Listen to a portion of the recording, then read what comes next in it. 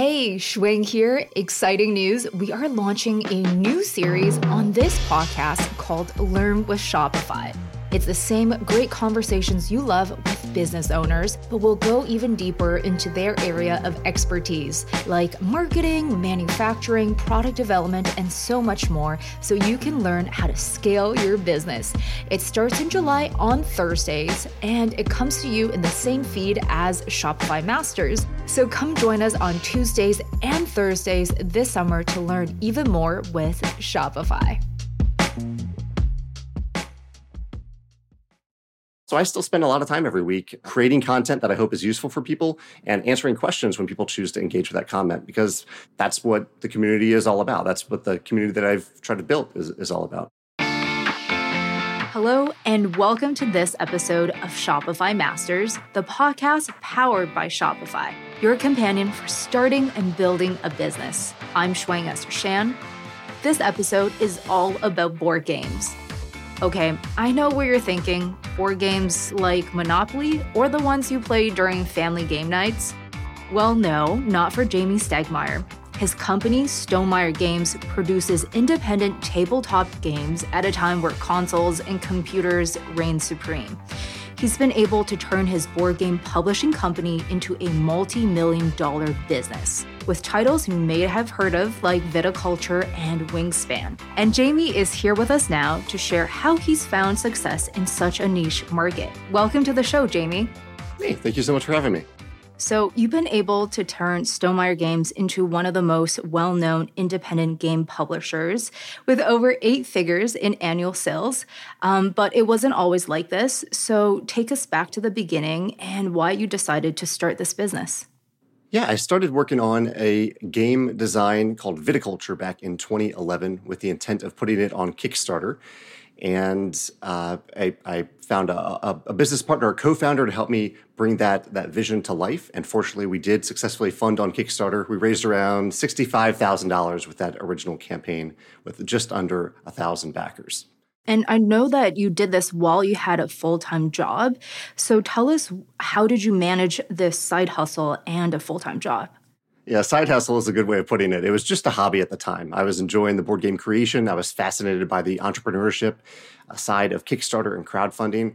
And I had very much had a full-time day job at the time that I continued having even after raising a decent amount of money. But that money was all raised so I could actually make and ship the game to backers. So I continued having that full-time job for quite a while after that as well.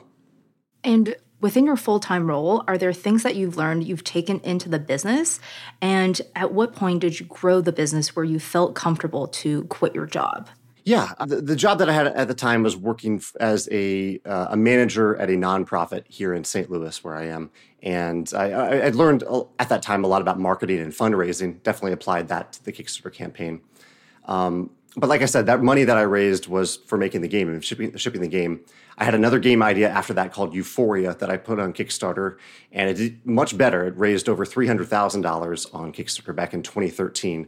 And at that point in time, I was essentially working 2 full-time jobs. I was working this hobby around 40 hours a week, and I was working my day job 40 hours a week. So I went to my boss at my day job, and I said, I have this passion project that I'm working on. I really appreciate the job that I have with you and the job security I have with you. Would you consider letting me take a 20% pay cut, and instead of working 5 days a week, I could work 4 days a week, but essentially do the same thing that I was doing in 5 days? And so it was an easy sell for my boss at the time. And that was a nice way for me to test the waters of starting to consider running my company full-time while having the job security of a full-time job at the time and the benefits that go along with it. I really love that because this is a much needed narrative, and it's one very different from the typical entrepreneurship story. I wanted to talk a little bit about the games that you create. Can you tell us, what differentiate these games from traditional board games and what kind of qualities you look for when you're producing independent games? That's a great question. So I work in a space called the hobby game market. It's a lot of strategy games where the rule books tend to run between 8 to 20 to 30 pages. Like it's a lot of rules where you're trying to learn all these different combinations of things so that you can form strategies and make decisions with full agency. You have a lot of control over your decisions in these types of games. And that is compared to some more classic games. You mentioned Monopoly at the beginning of the podcast, where there's a lot more luck involved. You still make choices in the game, but there's a lot of luck involved in those games. And typically the rule sets, even ancient games like chess, the rule sets are a lot simpler and shorter. And so we're in this wonderful time in the hobby game market right now, where there are a lot of people who are willing to learn these more complex rules and have a more robust gameplay experience when they're hosting game nights. Also, even opposed to party games, which I think is another thing that people think of when they think of game nights. Games like charades, things like that you classically think of game nights. When I host a game night now, we're sitting down for 2 hours and playing a deep strategy board game.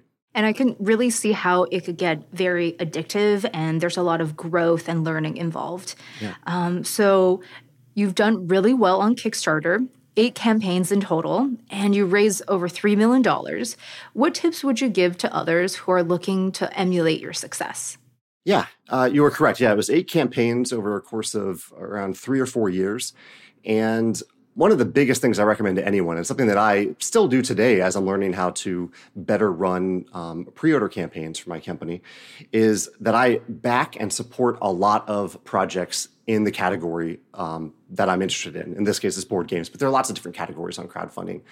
And when I do that, I really pay attention to how different creators are running their campaigns. I pay attention to the things they do that excite me, and I also pay attention to the things that they do that don't interest me or even frustrate me at times, so that I can avoid those things and emulate the things that they're doing that excite me. So I think that's one of the best things that someone can do if they're looking to consider crowdfunding a project. Like, back other projects, follow them with the intent of learning from them. I think that's probably the number one thing that you can do. And I think what you learned from Kickstarter, a big part of it is a part of your philosophy today. You really make sure that each interaction is very personable, and you carry this throughout your current day business. How did you manage to do this while you've scaled your business so much? Yeah, you're right. That was part of what fascinated me with Kickstarter and crowdfunding, and later on just the idea of running a business that is a community and relationship driven business. The idea that I have the potential to have one-on-one interactions with anyone who is interested in talking about our board games. We used to do that on Kickstarter. Now we do it on our website, stomeyergames.com. We do it on Facebook. We do it on Instagram. We do it on my YouTube channel about game design. And whenever someone is willing to show up and consume a little bit of that content and has a comment or a question, I want to let them know that I'm listening, that I'm reading along. And I almost always answer the questions. I don't always respond to every comment, but I'm there to actively respond to every question. And it's really a matter. It does take time, and like you said, as we've scaled up, as that audience has grown, there are a lot more questions to answer along the way. Part of it is that I hired someone full time to work for customer service. Joe helps out immensely with that, my coworker. But also, I still spend a lot of time every week creating content that I hope is useful for people and answering questions when people choose to engage with that comment, because that's what the community is all about. That's what the community that I've tried to build is all about. A big part of the business is actually manufacturing and finding your partner. So how did you go about finding your ideal partner, and what makes them so great? Yeah, I've kind of lucked out a little bit because I've worked with the same manufacturer, a company called Panda. It's a Canadian company that has their main factory in China. And I started working with them early on when I heard good things about this company. And I just really, really enjoyed working with them. On our website, I do have a list of other manufacturers, in many of which are in China. There are some in the U.S. and other countries as well, some in Europe, that I think have some great positives to working with. And for anyone who's looking for a manufacturer, if you look at that list or if you find any recommendations elsewhere, the things I would recommend looking at, in addition to price is a part of it, but I'd also recommend looking at early communication. Like, are they responsive? Are they answering your questions? Are they being transparent about their information? And the quality of their products as well. I think sometimes manufacturers can produce something that might cost a little less, but you can actually tell the difference in quality. So I think that's really important too, as well as the manufacturing speed. Like, how fast can they get you into their schedule, and how fast are they saying they can actually produce the thing that you're trying to make? And I love this aspect of community building as well. You're not just talking to fans of the games, but you're also helping others who are interested in creating their own games with all these resources available. Totally. Yeah, I've learned so much from other creators. Like I said, from following other campaigns. And as a game designer, I learned so much by playing games by other designers that I very much enjoy sharing what I've learned and many of the mistakes that I've made along the way, so that other people don't have to make those same mistakes. I'm chatting with Jamie Stegmaier. He's the founder of Stonemaier Games, an independent board game publishing company. Now, let's talk about fulfillment. You're a much bigger company. How do you ensure your customers get what they've ordered on time? Yeah, early on when I started, I kind of went into it thinking, with my first campaign, I was like, I'll just figure out fulfillment along the way. Maybe I'll ship things out of my condo or my garage, things like that. But quickly I realized that wasn't going to be possible. It takes a lot of time and effort to individually package even like a dozen packages. That takes a lot of time. And so I ended up partnering with fulfillment centers around the world.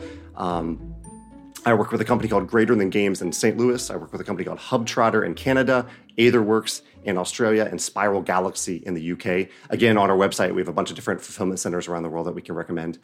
And one of the things, like you said, that we look out for when we look at these fulfillment centers is how well do they package our products so they can arrive in pristine condition with our customers. So we're always looking at that element of quality control. How are they packing things? How quickly can they pack things? What are their prices? And again, what type of communication? Are they actually communicating their progress for each project? Let's talk about price a little bit. Like, how do you balance the affordability and also profit when you price a game? It's quite a challenge. It's a great question because there are multiple layers to it too. Part of it is we're pricing products so that we can sell them to distributors who then sell them to retailers. And so typically we sell to distributors at a 60% discount so that those distributors can sell to retailers at a 50% discount. So we're all kind of getting our little margins along the way. At the same time, we use Shopify now to sell a lot of our games to customers worldwide. And so when we sell on Shopify, it's a direct transaction between us and the customer. And so our margins are much better there. So we're kind of balancing, like, how do we take our landed costs, the cost that it takes to manufacture and ship the game from China to our fulfillment centers, how do we balance that cost versus our profit when we're selling directly, but also make it profitable so that when we sell at a 60% discount to a distributor, that we're also profitable then, and that we can make more of that game or that product if we want to do a reprint. So it's a balancing act of all those different things that goes into our budgets. I know I don't have an exact formula to give you, but those are some of the considerations that go into pricing. Yeah. So speaking of your Shopify store, obviously fans supporting you directly there is the most beneficial for your team. What are some tools, apps, and services that you've used to really enhance the shopping experience on your Shopify stores? So I was genuinely appreciative when you reached out to me about this because we've had a fantastic experience working with Shopify. And you were not telling me to say this. I really, really mean that. I'm looking over here at my other monitor at all the different apps that we use now. So we have 4 different Shopify stores, one for each of those fulfillment centers that I mentioned. And we do that so we can accurately track inventory for each fulfillment center. And then we're not selling something out of like our European fulfillment center that we don't actually have in stock there, so that each inventory is tracked per fulfillment center. And some of the apps that we really love using, is it okay if I name specific apps here? Yes, we would love it. Yes. Okay. So I like the No Fraud app that we haven't run into many instances of fraud, but just for it to be there, that has been very helpful. We have MailChimp, our e-newsletter, synced with Shopify. We have a subscription service that's a little bit like Amazon Prime, but a much smaller level, and we use something called Recharge subscriptions to help monitor that. We have a low stock alert app. That's really helpful when we have so many products now that we don't even realize sometimes that we've run out of a product. And low stock alert lets us know, hey, you're running low on this product or you're about to run out. And we have one other one that we just added where we wanted to be able to add like a free addition to orders sometimes. And so we had this app called Easy Gift. And so with Easy Gift, we can say, okay, if someone puts viticulture in their cart, then they're also going to get this free promo pack without them having to click or do anything extra. So that's really handy too. And there's just a few of like the couple dozen apps on Shopify that we love using. Amazing. And you mentioned that there's a lot more products on your store because you are now publishing games by other creators. So I guess, what do you look for in both an idea and also a partner when you're thinking of publishing a game? So we, along the way, have figured out the types of games that we want to publish. We publish medium weight strategy games that are meant to be the centerpiece of a game night, that are meant to last around 60 minutes to 90 minutes. And so we have these requirements posted on our website for anyone who wants to submit their game to us. And crucially, you mentioned the term idea there. And I want to stress that we're not particularly interested in ideas. We're interested in execution.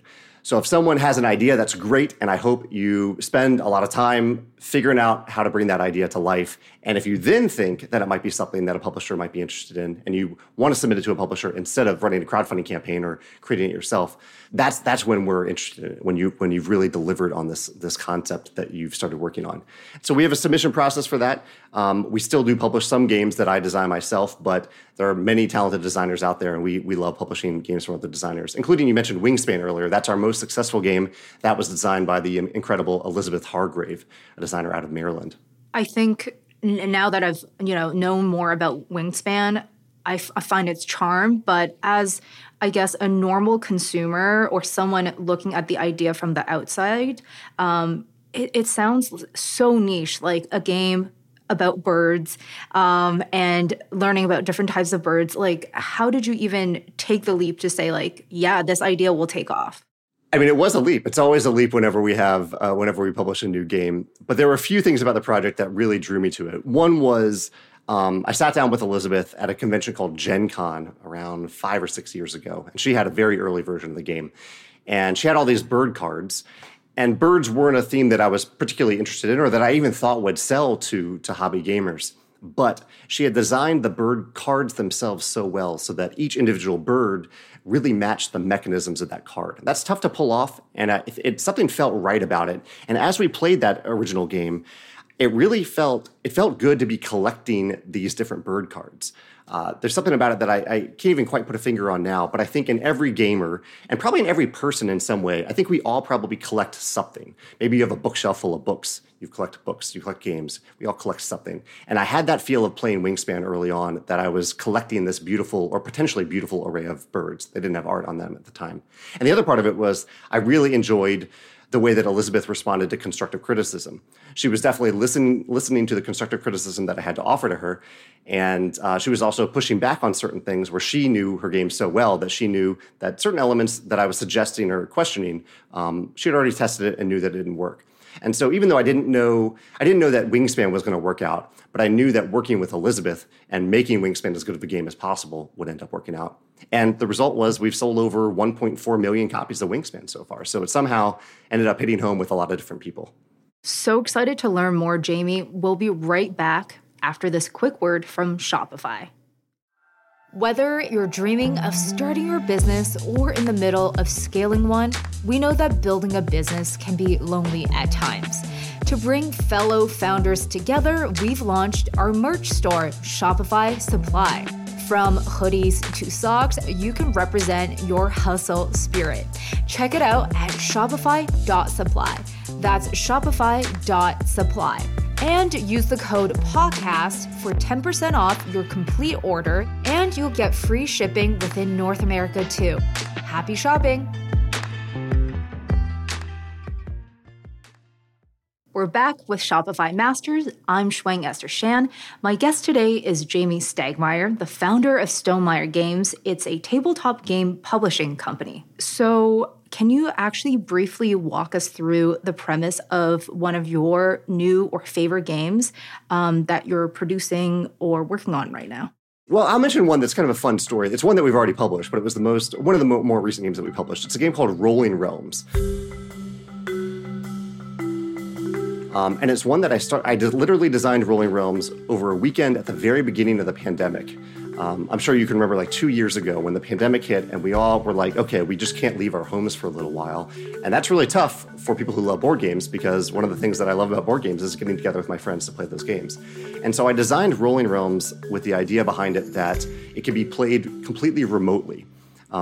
It's what we call a roll and write game, meaning that one player rolls some dice and all players use the numbers on those dice on a few cards to write down those numbers and try to build their strategies on those cards. And so you can play, as long as someone has a pair of dice and everyone has a copy of the game or a copy of the cards, you can put it on camera and play anywhere.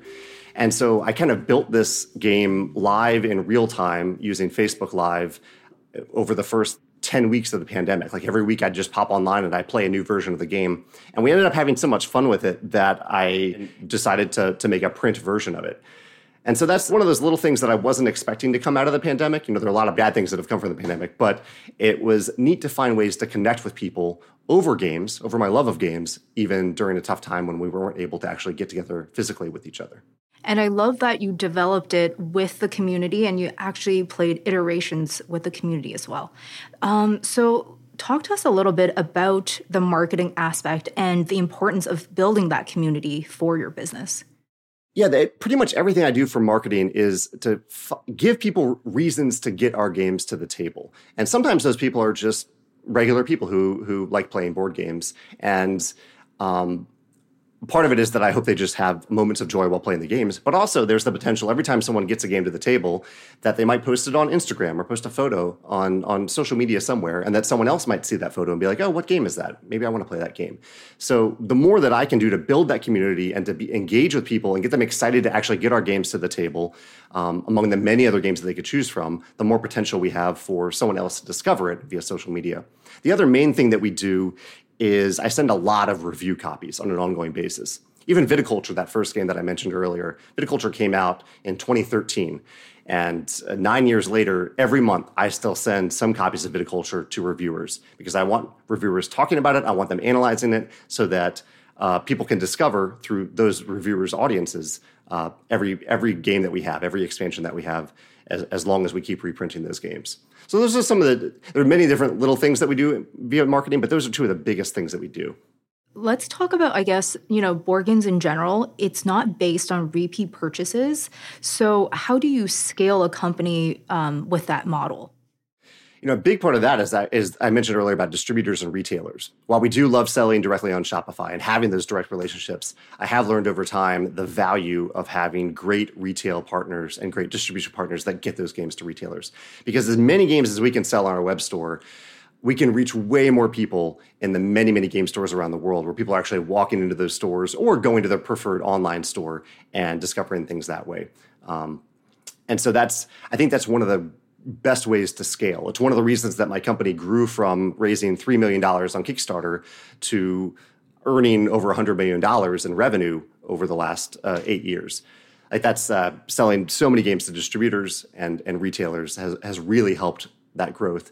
And one of the ways that I talk about it is I can sell one game to 10,000 people, or I can try to do that. Hopefully I can try to do that. And I can ship it to 10,000 individual people. That takes a lot of work, but it can be worth it in the end. Or I can talk to a single distributor and sell them 10,000 copies of a game. 10,000 is maybe too big of a number to use an example here, but you get the point. Like I can sell a lot of copies all in one transaction, all in one conversation to a single distributor, which is a much more effective use of our time. So we like to do both. We've tried to do both, but that's a great way, I think, to scale, to have those relationships, not just with individual consumers, but also with retailers and distributors. And it's been so exciting to see all the growth that you've had over the years. Can you share some future plans or projects with us and with our audience? Yeah, I can't spoil too much, but we do have a Wingspan expansion coming up later this year. We haven't announced what continent it will focus on yet, but we do have it. I would say it's a major Wingspan expansion. We haven't had one come out in about 2 years now. And so Elizabeth's been working hard on that. That's in production now. And yeah, that's probably all I can say for now. We hold our spoilers pretty close to the chest until we actually announce things. But that's the big one. I'm really excited to have that Wingspan expansion come out later this year. Amazing. I want to thank you for doing this, Jamie Stegmaier, the founder of Stonemaier Games. It was so nice to chat with you, Jamie. My pleasure. Thank you. And that's all the time we have this week. I'm Shwang Esther Shan. Come hang out with us next time on Shopify Masters, wherever you are on your entrepreneurial journey.